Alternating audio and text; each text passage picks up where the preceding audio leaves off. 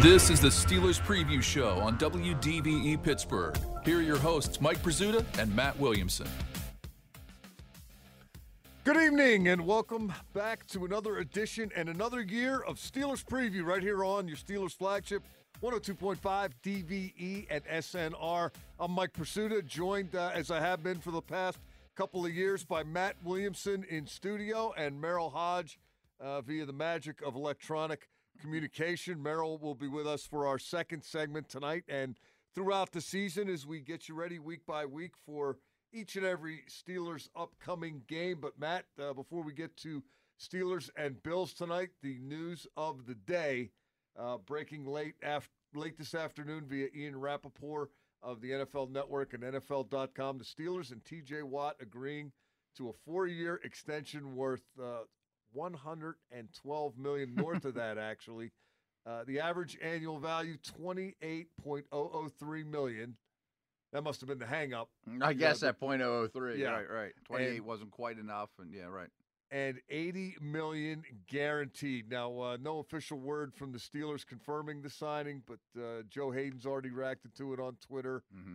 J.J. Watt's already reacted to it on Twitter. Absolutely. Telling little brother to pay up on the IOUs. I bet. Congrats to TJ. Well-deserved. I'm sure those numbers blow some people away. I just think that the salary cap is about to go crazy, and it was about to before the whole COVID situation. You now have, betting money coming into the league. So I think very soon that's not going to look like an outrageous contract at all, and he's worth it. I mean, it's just the going rate, and they have a lot of money for the cap next year to go get a quarterback if need be or whatever they need to fill the roster out. So I don't think it's prohibitive going forward either. Yeah, and something I think they needed to get done, Matt. Yeah. And it's something they wanted to get done, and they made no secret of that. Mm-hmm. But these deals are complicated, and it's something that's been talked about since the end of last season. It was talked about a lot at the start of training camp, and then T.J. Watt went through this convoluted preparation process. Some people were calling it a hold-in. It's just today's NFL, though, right? He showed up. He was working out every day. Hard every day, right. But individually didn't do any 11-on-11 work until yesterday. And had this gone past the Steelers' self-imposed deadline of once the ball's kicked off, that's it for negotiations. The focus should be on the Super Bowl. I think it could have been a potential distraction. While I'm not a big believer in distraction, I think the message sent by something like this is, hey, if we draft you and we develop you and you do your thing, and you hold up your end, we'll hold up ours. Yeah, that's the key to me is just sending the right message to his teammates in the locker room that we're not the Pirates. We're not here just to turn you into draft picks. And, you do the right thing, you're going to be here for the long haul, and it's going to be a good relationship. Might come calling to you in 2-3 years, hey, can you renegotiate? We need some money here and there. This is a partnership, and I think it's the right message for sure. And he seems like the right guy to do that with. And, you mentioned the hold in. I mean, you were there much more than I was. He did the individual stuff. He was in all the meetings. I'm sure he's lifting and working out. Like, I'm not worried about rust or is this guy going to be ready for the beginning of the season. Do you think Aaron Donald did a bunch of team drills this year? Myles Garrett did. It's just how the league is right now, too. Yeah, very, very few reps missed, but none were taken. Right. As the defensive coordinator Keith Butler pointed out a couple weeks ago, there's in shape and there's hitting shape. Right. And you get in hitting shape by hitting a little bit. And There's something to that. He hasn't done that. Butler spoke again today. It was a coordinator Thursday down there at the UPMC Rooney Sports Complex on the south side. And Keith Butler talked about how anticipating Watt would play before the news that or the report, I should say, from Ian Rappaport about the contract extension. Keith Butler said they got to find the sweet spot how to use him against the Bills. They can't overplay him, but they can't underplay him. Clearly, he's not prepared to be T.J. Watt, Defensive Player of the Year runner-up. Not quite yet. That would surprise me a little, though. I think that's easy to say Thursday night, but when the bullets start flying in the middle of the game, I think he's out there playing as much as he usually does. And I'm not knocking him at all. He's been known to take himself out of games a fair amount. So maybe he does that 10% more or something like that. I still think he plays the majority of the snaps. He's a great player. He's going to be needed. They're going to be throwing the ball a ton. We'll be talking Bills here quite a bit, I'm sure. But, I mean, this is a perfect matchup for him to really be a difference maker and maybe help him pull the upset off. Other outside linebacker news, Alex Highsmith, groin, downgraded today from limited participation to did not participate. But Keith Butler said, and I quote, "It's good to have 56. I think 56 will be all right. We'll see, though." But Keith Butler. It's noteworthy, though. I mean, he's trending the wrong direction a little bit. He is, but boys, he had a camp too. Oh, man. And Melvin Ingram right behind him at that position. So they got the three guys that they want in terms of the quality of all three of them and the ability to rotate them in and out of the game. We'll see what the division of labor looks like when they get to Buffalo. Yeah, and they're really fortunate right now to have Ingram, because if either one of those guys can only play X amount of snaps or are on a pitch count or re-aggravate something, or, TJ's conditioning by play 40 is, dragging a little bit, rotate Ingram in. I mean, it's a lot better situation than I can remember as the third outside linebacker. I mean, no offenses to the Chickalos of the world, but this is a much, much different situation. And I don't know if it's in their plans or not. Again, I haven't been watching practice, but I would implement some packages with all three of those guys in the game together, especially with Tuitt being out, and as much pass as you're going to see this weekend. As one of those NASCAR-type packages makes a lot of sense to me. We've seen it before, particularly down in Baltimore last year. Yeah. And worked out pretty well at times. Kendrick Green, the rookie center, upgraded from limited to full participation. Tyson Alualu upgraded from did not practice to full participation. So Good. Assuming Highsmith is okay, the health situation looks great, other than the guys on IR. Yeah, right. But disappointed Anthony McFarland's going to get a delayed start to the season, but that's the way it is. That's life in the big leagues. For the Bills, they did not practice today, but per league policy, estimated what their participation would have been. A little odd, yeah. It was estimated that their nickel corner, Teron Johnson, was upgraded from limited to full with a hand. Defensive tackle star Lutalele calf didn't work yesterday, and it was estimated that he would not have worked today had they worked, but they didn't. So they estimated that he wouldn't work. And wide receiver, and he opted out last year. Yeah.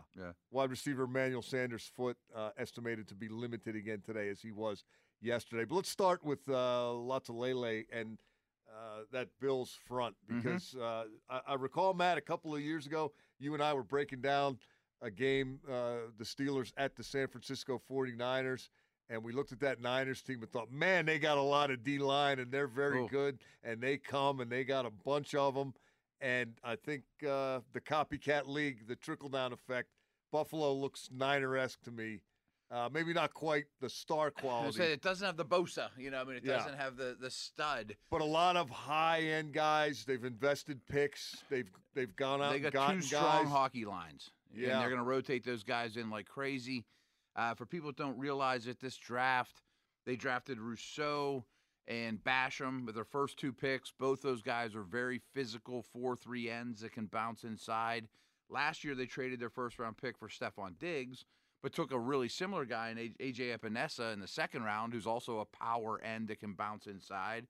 And then the year before that, they used a top 10 pick on Ed Oliver, who's kind of the Geno Atkins upfield player.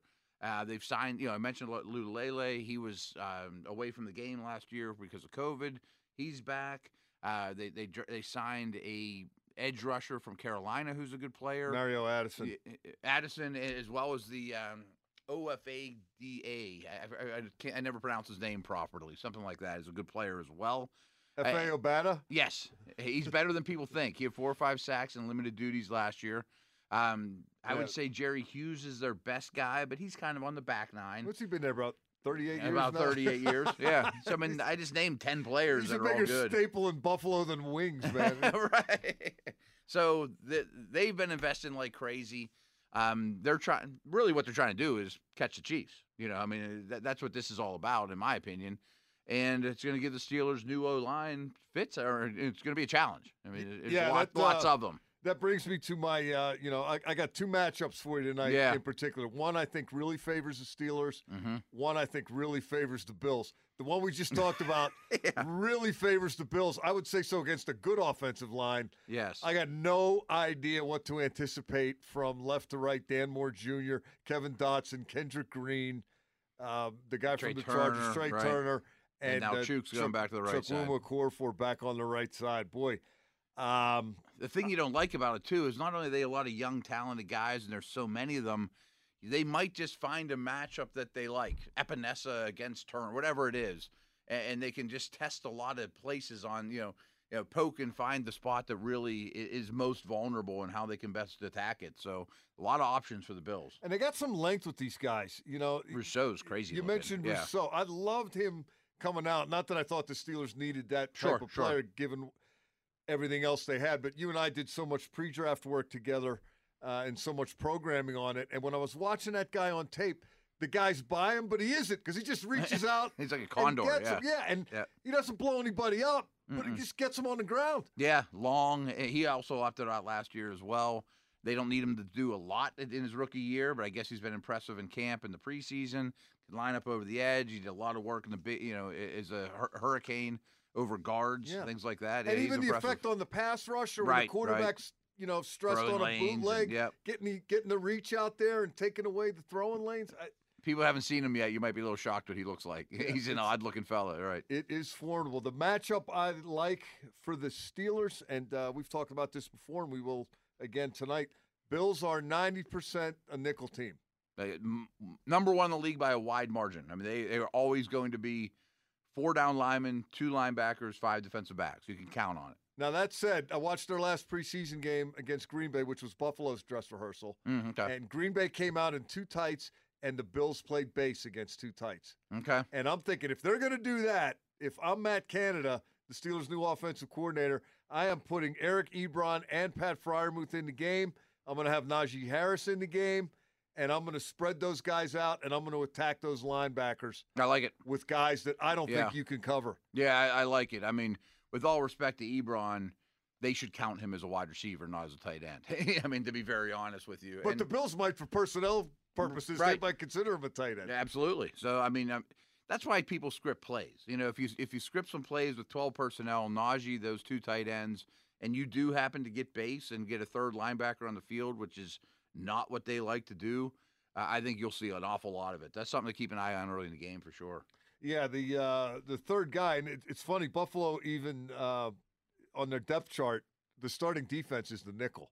You never see that on the depth chart. I mean, the Steelers used to include the nickel, but it would be as a 12th guy. Okay. I think they were just throwing a bouquet to Mike Hilton. Yeah, right. Hey, Makes you sense. Work hard. We appreciate you. But there's a nose tackle out there. Yeah, right. The base for Buffalo is the nickel, and the third guy at linebacker is A.J. Klein, number 54, who's not a terrible player. No, he's not. But I want them in something they'd rather not play. With 100% certainty. I 100% agree with you.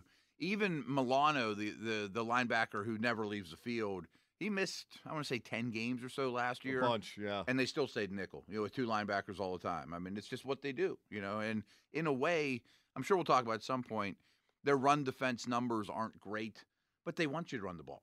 That's what they're begging you to do because they don't think you can keep up with Josh Allen and company by, pounding away at the football, with an old school running game. Yeah, what I like about that approach for the Steelers is it gets Buffalo into something that would rather not play.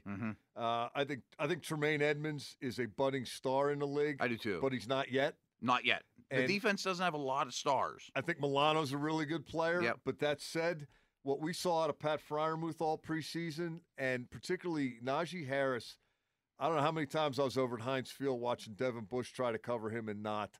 Yeah. He's a handful in the passing game. Really handful. I don't know what he's going to rush for this year because I'm not so sure all this talk about run from the Steelers is going to translate into more running. I still think you're going to see a lot of 3 wide and a lot of shotgun. Yeah. But I think you'll see empty with Najee outside the numbers too. Yeah, running wide receiver routes. Give me Harris, give me Freiermuth, and even Ebron. Who, I get that the drops are frustrating, but the guy makes a lot of plays too. And he's hard to account for. He is matchup-wise. He is a matchup issue. So I'm curious to see how much the Steelers can get Buffalo in base.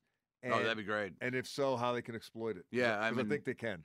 Oh, I think they can too. Because, I mean, even their big people, Freiermuth, Ebron, not Harris, but, I mean, they're all very, very capable. I was going to say they're better in the passing game than they are the run game. I mean, Freiermuth and Ebron are big receivers at this point. I mean, yeah, they'll block a little, and Freiermuth should improve in that regard. But if you can get them to have heavier personnel on the field, I bet you see Ben in shotgun and 5 wide, basically. Yeah. You know what I mean? And the other thing that might accomplish, if you're looking for tight ends and the running back, you don't have to hold it so long. Oh, yeah. A lot of quick, you may easy not have that option. Right. We talked about that matchup. That was our opening segment. We have a lot more to get to tonight, so keep it here. When we come back, we're going to be joined by the third member of our team. That would be Merril Hoge, who needs no introduction, but we'll try to give him one anyway. Merrill's going to be with us for segment number 2, and we've got a new play in the playbook this year. It's an extended segment 2. We were trying to fit Merrill into a normal break last year. Hard to do. Hard to do when he gets rolling. And Square peg, round hole. We heard from the people, and they said, let him finish. Let him finish those stories. They're great. So we're going to do that, and then Matt and I will do kind of a 2-minute drill at the end of the night. But that's the plays. We're going to see if we can execute them tonight and throughout the season. With Matt Williamson, I'm Mike Pursuta. You're listening to Steelers Preview right here on your Steelers flagship, 102.5 DVE and SNR. Back to the Steelers Preview Show on DVE. Welcome back. Mike Pursuta and Matt Williamson with you until 8 o'clock tonight here on your Steelers flagship, 102.5 DVE and SNR.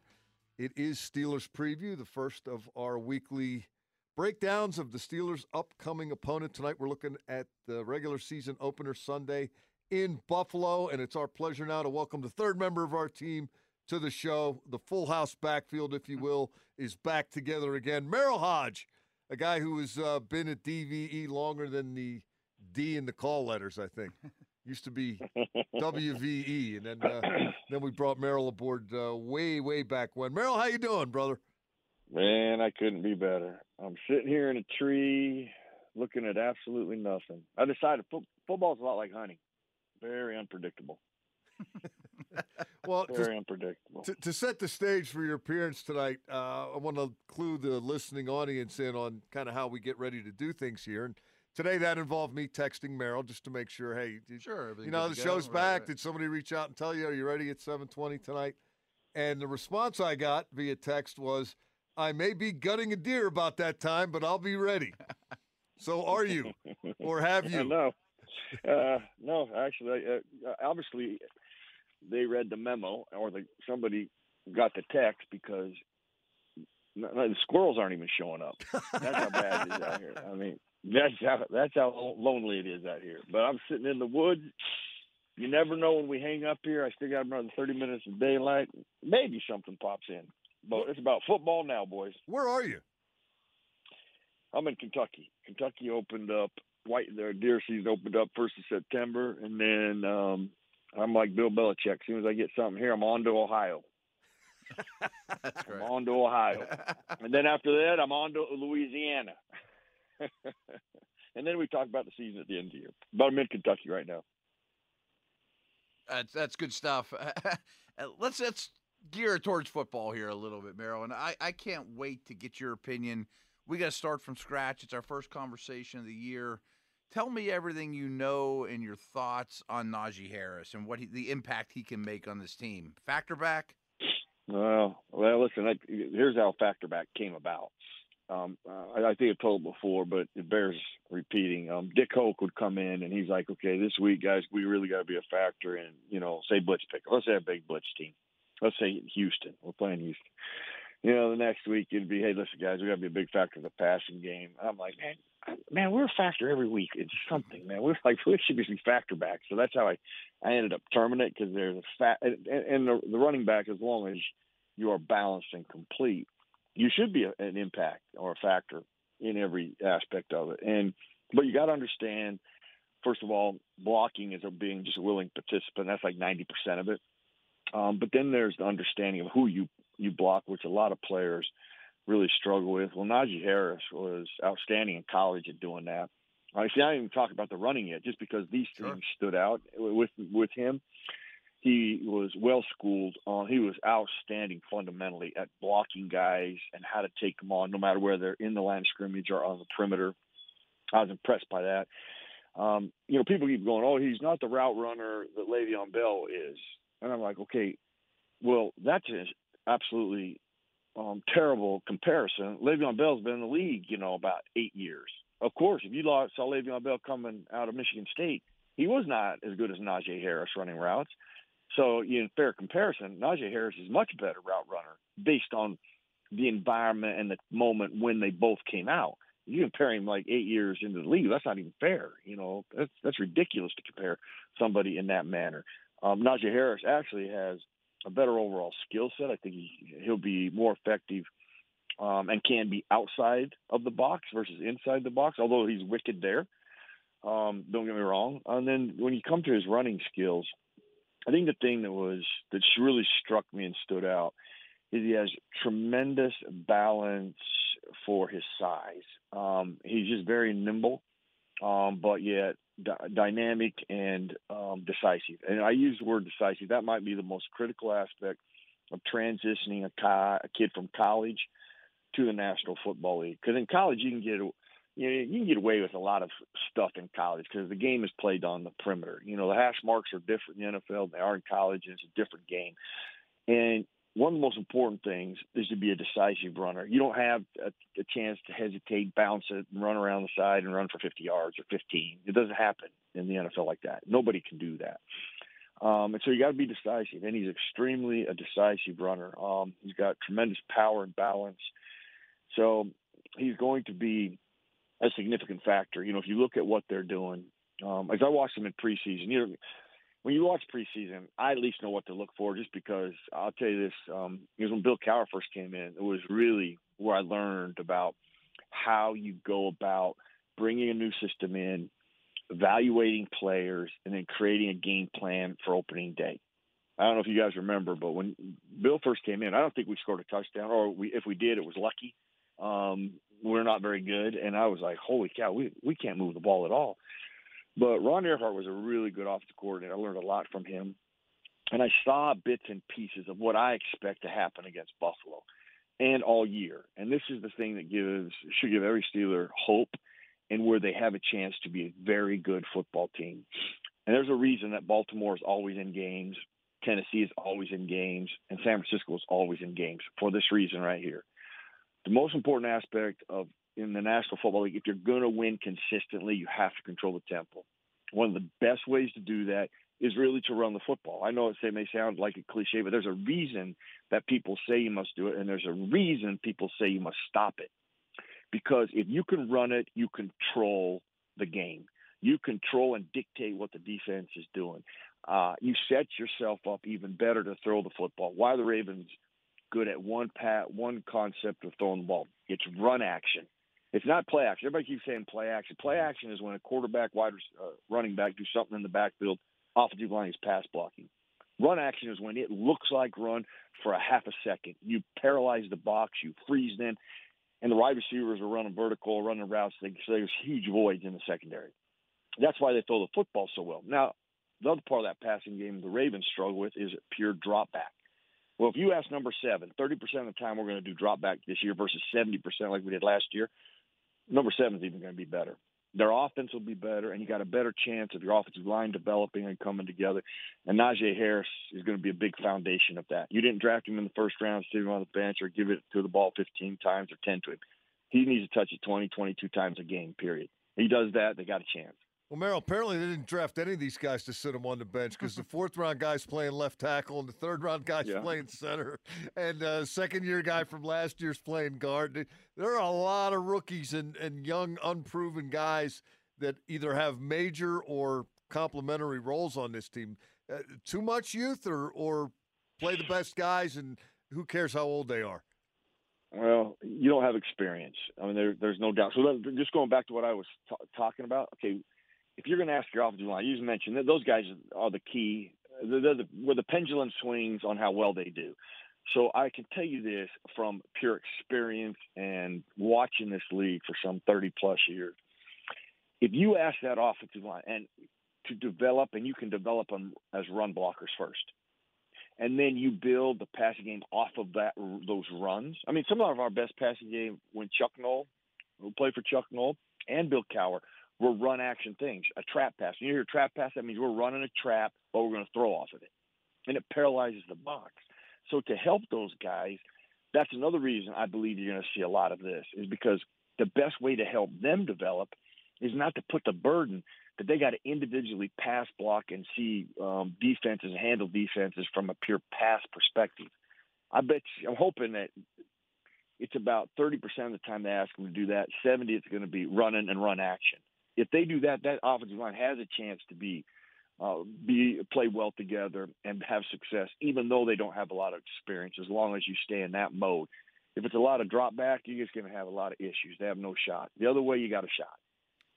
And how much does Matt Canada help that situation? I mean, we're going to see more play action, more run action, much more motion, varieties of motion, unbalanced lines, misdirection. Yeah, I don't. We'll see. That's what I'm saying. The preseason, you could see every time they went to take a shot, it was run action. Yeah. Now, both guys missed it. When Ben hits his, the other guys didn't. I mean, so that's all that matters. Number 7 is going to hit it. And it's just, I'm telling you, that's one of the easiest ways to throw the football. It's the one thing I believe, honestly, if you go back and look at Tom Brady's career, when they've been in distress or when they've won it, the Tampa Bay game, the Super Bowl, the predominant passing game was run action. Anytime they had to correct themselves, the one year they won it, when they started like 1-2 because of run action and throwing the football off of that. So if you got one of the greatest guy to ever play the game, and that's what you go back to, like in his 15th year, his 16th year, his 21st year, that right there should speak volumes of how important it is and how critical it is and how much easier it is to throw the football and how much more dangerous it is. It's very hard to just drop back and be consistently good and control the tempo. Go back to that. That is very, very hard to do and seldom ever done consistently in the history of our league. That's why I think you'll see this. I saw it in spurts in preseason, but that's how you're going to see preseason. And I would almost guarantee against the Buffalo Bills, probably the first shot they take is going to be off of run action. Merrill, defensively, I was very excited when the Steelers got Joe Schobert. I think that should allow them to play more nickel and less dime, and I think they play a lot better in terms of what Schobert and Bush can do playing off of each other. What kind of impact do you think he's going to have this season? Well, he reminded me a lot of Spillane, and watching him in Jacksonville, he has obviously more experience though. He's very complete, very savvy, and he handles he can play, to your point, in passing downs. He's outstanding in passing downs, and I don't know that the prior move Devin in a lot of passing downs because people are still targeting him. He's still struggling with that. That's going to be something they got to protect him from right now till he gets it figured out, because it's a weak link to that defense because people target that. But he does, add some definite experience, and he's very savvy, whether it's individual, man-to-man stuff or zone concepts. He's very impressive from a study aspect of how he plays that, and should be an upgrade. Do you think, you look at like Tampa Bay's linebackers with Levante David and Devin White, who came in the league with Bush the same year. I just think having that veteran next to the young linebacker take the play calls, the communication off his plate, and just let the youngster run around and be an athlete. I think it has a good ripple effect. Yeah, well, I don't think there's any doubt, but just running around being an athlete is the problem. That's what he's been doing. Okay, so that's a really bad thing. But you just described him. And people keep talking about it. He runs around. He's an athlete. He's a first rounder. Yeah, right. But he's missing his gap responsibility and run. He overruns or he's late. The passing game, he doesn't identify things, and therefore he's late and trailing and getting beat. They're getting first downs and touchdowns on him. Not good. And so, nobody has said he's been a great football player or a good inside linebacker. That's what I want to hear. That's what he has to get to. He's going on his third year. The injury obviously set him back. You were hoping in the second year, which most of the time you see the most improvement in your second year. And you didn't see that last year. Now, hopefully, with that injury and that behind him, you'll start to see it. That's what I'm really hoping that you're going to see. But being able to take that talent and become a good linebacker is the goal. It's not be a good athlete and run around. Running around is not. Nobody put in a play and goes, "Hey, Devin, just run around and make a play." And that's not how defense works. That's not how how teams win championships. It's with structure and it's with doing your job. And he's been exposed by that, and now people target him. Now he's going to have to show that he's ready to face that challenge and take that on, and you're not going to come my way anymore. Once you start showing that, people quit doing it. Merrill, looking at the Bills, most people perceive them to be a contender, got to the championship game last year. A lot to like about that team. The quarterback, to me, is almost flabbergasting in that he has gotten remarkably more accurate at the NFL level, which I don't see too often. How has Josh Allen pulled that off? Well, he was actually really accurate until he threw the ball down the field. And so what I'm getting at is he wasn't inaccurate in other places. It was just his deep ball. And, that to me, because I really studied him when he came out of Wyoming. And that was a concern of mine, too. I was like, geez, yeah, he could go at 80 yards, but you never know where it's going. It could be 85 and it needs to be 75. It could be 65, but it needs to be 60. Well, then I remember Peyton Manning when he came out. Peyton Manning was not very good at throwing the ball outside the numbers. And the reason for that, because I had a chance to visit with him, is he just wasn't strong enough. And that was some of his problems. So he worked on his core, his footwork, and strength, and then he became one of the best outside the numbers throwers. And I think that what helped Josh is that when you come to the NFL, that can be your craft. That's all you do. You can really hone in and develop that. And there's something in college you have time to develop that. But that was the only area. Like, he was very good everywhere else. It just was there. So it wasn't like he was inaccurate. He was just inaccurate deep. And I think that over time, that working on that and the years he's had to be able to develop his craft has helped that.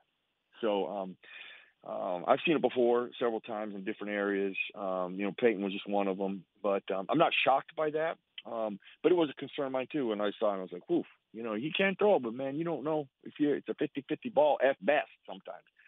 But I'm happy for him because that is a super kid. I know him pretty well, and he is just a fascinating young man. And I hope the best for him and the Buffalo Bills. They do have a special team, So this is a good test for the Steelers, really, to find out where they are as a team. That this will be a good challenge. Just from a big picture Bills perspective, they barely run the ball. It's very modern day football. It's all through Allen in the passing game. You mentioned tempo and controlling that with the run game. They do it differently. Do you think a good percentage of the runs are Allen, too? Yeah, right. Do you think that's sustainable? No, it's not. And I actually don't think you're going to see that. Now, listen, preseason, they don't need to throw the football Josh Allen didn't throw the ball a lot. But I'm telling you, if you, I studied him in preseason, and there was an emphasis that went back. Keep in mind, the running backs got hurt, too. They had they got some issues at running back, which I think was part of this. But I don't think so. In fact, I think that you'll see the running game be a big part of what the Buffalo Bills do. If they're going to eclipse it to a championship level, that's going to have to be a must. They will never be able to sustain it and be consistent like they were last year. They eventually got exposed to. It'll eventually catch them. So I would not walk into this game thinking, we just got to take care of Josh Allen. I would not worry about the running game. I'll sleep on that because you're going to wake up too late. I really do. I think you're going to see the running game be a big part of this and their attempt at it anyway. Merrill, I would have expected nothing less than that answer you just gave us. You are an old school believe in the run guy, and I'm not saying you're wrong. I'm just saying you're more and more in the minority. Well, let's just go to this. All you got to do is go back to the history of the game. Go back and look at it. Go from today to 50, 60, 70 years ago and look at it, the critical component of that in winning championships. And it's not going to change. This league is about playing in the middle of the field. You cannot be one-dimensional. You have to have a lot of phases to your game. That means if you have a very dynamic, a lot of phases to your passing game, but you lack in the running game, you're going to get exposed eventually. Ask the Patriots. One time they needed to win, and they couldn't when they were undefeated going into the Super Bowl. Got exposed by it. To not have that as part of your arsenal and have a phase like that, you're going to get exposed eventually. That's what happens to the Ravens. They don't have a pure passing attack. They get exposed for that. They'll never have a pure passing attack, and that will always rear its ugly head at some point and usually at a critical moment. So looking at the Steelers, we expect they will run the ball more effectively as they have, put a self-mandate out there to do. They were last in the league. Where do they end up? Middle of the pack, 20-something? And is that going to be good enough to tip it over the top in terms of them making another contending run? No. Middle of the pack, they'll be 8-9, 9-8. All right. If they're in the top 10, they could be in the playoffs. Then I just think that's where they will have to be, and they can. They have. Well, it's just so hard. I'm telling you, with all so many guys up front, it's hard to really predict. Are they going to come together? Are they going to mesh together? How quickly does that happen? Yeah. I just think they're going to have the opportunities to do that. Let's put it this way. I just don't think they're going to deviate from that. They'll stay to it, and rightfully so, because that hinges on how well this team will be. The better they get, and if they got some steam and they get success and they start playing well, and they really get into a rhythm, and they go into the 10 or 12 area, they got a playoff team. If they're 15, 16, they're not. Merrill, a couple new faces on defense for the Steelers. Any reason to think this defense could take a step backwards? Yeah. There's, I'm going to tell you this. When Bud Dupree went down, the season spiraled right after that. I mean, I'm telling you, when I saw him go down, I was like, oh, no. And it was. When they played the Bills, let's go back to that last year, week 14, they were devastated in the linebacking core. And Cam Hayward had a big game, and Highsmith, he had some moments, and so did T.J. Watt, but they eventually got exposed and wore down. I don't know that it'll be as good as it was at like up to week 10 or whenever Bud Dupree went down, but it might take them a little bit to get to where they want to be. One thing I noticed in preseason, you might see more of it, is to compensate from maybe not having a Bud Dupree and not having two edge guys that you just got to worry about. They did do a lot more pressure. You can see different types of pressures and that aspect. That might be a different MO, and if they do it well, they time it well. Moving those outside guys into the middle and standing up and all that stuff. A lot of things, just a lot of different looks that you didn't see in the past. And you oftentimes do that because you don't have two guys that are going to dominate the game, which is a luxury. So you got to do some things, and hopefully you can do them within the structure that works for your guys do well. And, if they're really good at that, boy, you can disturb some offenses. You can disrupt games with that. So we'll have to see how that develops because, blitzing is a real art form. Designing them and all that is all cool in the game, but to execute them and disguise them and time them, that's art. And it's not much talked about. People don't appreciate it, but good blitzing teams have those kind of guys. And we'll have to see if they have those kind of guys. If they do, then yeah, they got a seriously good chance of, becoming a really good team, as the season moves on.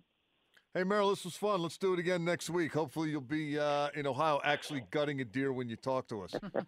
You could do a little. I always hope for that. Hope for that, guys. You could do a little play-by-play. You can even speak before you're spoken to. How's that? Yeah, that's even better. I love this. I love you guys, man. I work with you guys anytime. That was Merrill Hodge kicking off his weekly appearances here on Steelers Preview. When we come back, Matt and I will put a bow on it, so keep it here. We've got a little more Josh Allen talk to engage in based on something that Keith Butler said today that I think will be attention-getting in Buffalo. With Matt Williamson, I'm Mike Pursuta. You are listening to Steelers Preview right here on your Steelers flagship, 102.5 DVE and SNR. Back to the Steelers Preview Show on DVE. Welcome back to Steelers Preview. Matt Williamson and Mike Pursuta with you tonight until 8 o'clock here on your Steelers flagship, 102.5 DVE and SNR. We're getting you ready for the Steelers and the Bills on Sunday in Buffalo, the regular season opener. A little news for you late this afternoon via Ian Rappaport of the NFL Network and NFL.com. New deal for T.J. Watt, according to Ian Rappaport. 4-year extension worth a little more than $112 million. $28.003 million average per year. Not bad. And $80 million guaranteed. No official confirmation from the Steelers as of yet, but an issue that was threatening to become a bigger one has now been tied up. Done talking about that one. Put a bow on it and unleash T.J. Watt on Buffalo and the rest of the NFL.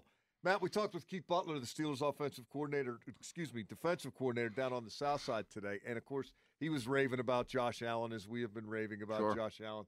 This is a guy that not only can he throw the ball, but over 1,500 rushing yards in 3 NFL seasons, 25 NFL rushing touchdowns. And Keith Butler said when Josh Allen runs the ball, we, the Steelers, got to treat him like a running back. And then it was pointed out to Butler that, hey, this Allen, he's a big kid, 6'5", 237. He likes to finish his runs sometimes. And Butler said, I hope he does. Because that football attracts a lot of attention in the National Football League, and sometimes there's a price to pay. That's a poor imitation of Keith Butler. And I didn't even say Point taken, though. I didn't say dad gum, but can they play a little bash and smash on this guy and deter him from running the ball? I was going to say deter the way Bill Cowher used to, but it's a great conversation because he's a phenomenal runner, and he's much more Cam Newton-esque. I mean, he looks for contact. He's a big, powerful human being. But one of the things that's plagued him his whole career is he's a fumbler. And I mean, I'm sure that's what Coach was referring to, is whether it's in the pocket or as a ball carrier, and again, he initiates contact, that ball comes out a lot. I mean, of the few things he needs to get better at, that's at the top of the list. I wonder, and this kind of goes back to our conversation with Merrill too, if you're the owner of the Bills, you know, kind of along the T.J. Watt conversation, and you just gave Josh Allen the contract you did, might the rushing attempts come down a little? Or maybe, hey, Josh, you think you should slide once in a while? You know, I wonder if, you know, money talks. And I just wonder, is his strategy as a runner going to change at all? I would think it would be the latter more than the former. I think sliding is a real good idea. Idea. He is a 6'5", 230-pound man who he's physical. Yeah. He can dish it out. He's so effective running the ball. Yeah. Not just he can get out on the wing and throw on the run, and he can throw ropes into tight windows. He can do it going to his right or going to his left. I think he's more effective outside the pocket than in, and I'm not saying he's effective everywhere. Right. Yeah, it's not that he's ineffective in the pocket. He's great outside, but when he puts his mind to it, he can pick up yards and run through stuff. But I agree with you. I think he's a little too valuable at this point to I don't know if he'll be their short yardage back anymore and things like that, or hey, get down or duck out of bounds, those type of things. I think he's the most talented quarterback in the league, and that includes Pat Mahomes. When you factor in size, I think he has the strongest arm in the league. You mentioned him as a runner. He accelerates really well for a long strider, a tall guy. You know, I mean, he's incredibly impressive, and he's gotten remarkably better every season, which you mentioned before is just uncanny. Got about 3 minutes left. Last guy I want to ask you about, Stephon Diggs, the leading great player receiver in terms of catches and yards with Buffalo, and the Steelers kind of had him hemmed in last year for a half, and then that second half, 7 catches on 8 targets, 92 yards, a touchdown. He took the game over. Yeah. How are they going to deal with Stephon Diggs? That's a problem. I mean, with all respect to the rest of their offense, it's good, not great. I mean, I would rather get Cole Beasley to death than Dawson Knox to death than let Diggs destroy you. So flat-out doubles don't happen, but I would sure think you get Minka leaning his way a lot. The problem with Diggs, though, is he's so good at everything. In a way, he kind of reminds me of Antonio Brown in that he can nickel and dime you to death. He can beat press. He can beat zone. He's an elite route runner with elite body control. And he's even better with the Bills than he was with the Vikes. And he was a really good player with the Vikes. Yeah. Joe Hayden will play. And he didn't play last December for the Steelers. That'll help. But it'll help. I don't know if that You're not going to shut him down. Takes Diggs out of the game. I mean, he had the most targets in the league last year. He had a phenomenal season. Again, he's great at all levels. He's probably going to get his no matter what. And it's not an accident. I mentioned how much Allen's improved year to year. Well, Well, you give him Stephon Diggs. That's a big reason why that big step took forward for the quarterback, too. Yeah, I think he's probably going to get his, too. I think the Bills are probably going to get theirs. I like Buffalo in this game. I think it's a really tough opener for Pittsburgh. It is. I am not suggesting this is going to be definitive or defining with regard to what the Steelers are capable of, but I think it's a little too much too soon.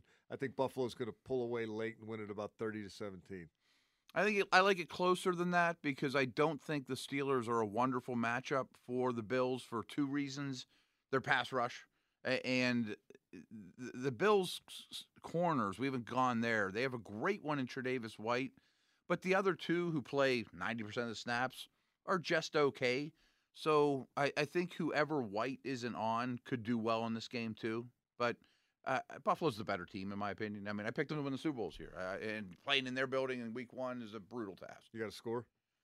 I think it'll be a little lower scoring than you said. I haven't thought of a score. Should have. I'm going 24-20 Buffalo. That'll do it for us tonight. I want to thank the third member of our team, Merrill Hodge, for checking in from the woods of Kentucky. That's where he's at now, right? Going to Ohio next. Ohio's going to keep up, then Louisiana. He's got to get one in Kentucky, then go to Ohio and Louisiana, okay. The Deer Belt. Thank you for tuning in wherever you found us, either on DVE or SNR. Programming note, we're going to be doing this every Thursday when the game is on Sunday. When the game is not on Sunday, we will adjust accordingly, and with holidays and all the rest. But we're in for the long haul, so keep it here to break down each and every week the Steelers' opponents. That's going to do it for us tonight. Thanks to Shirtless Tom behind the glass for keeping us on the air. For Matt Williamson, I'm Mike Pursuta. You've been listening to Steelers Preview right here on your Steelers flagship, 102.5 DVE and SNR. Welcome back, football!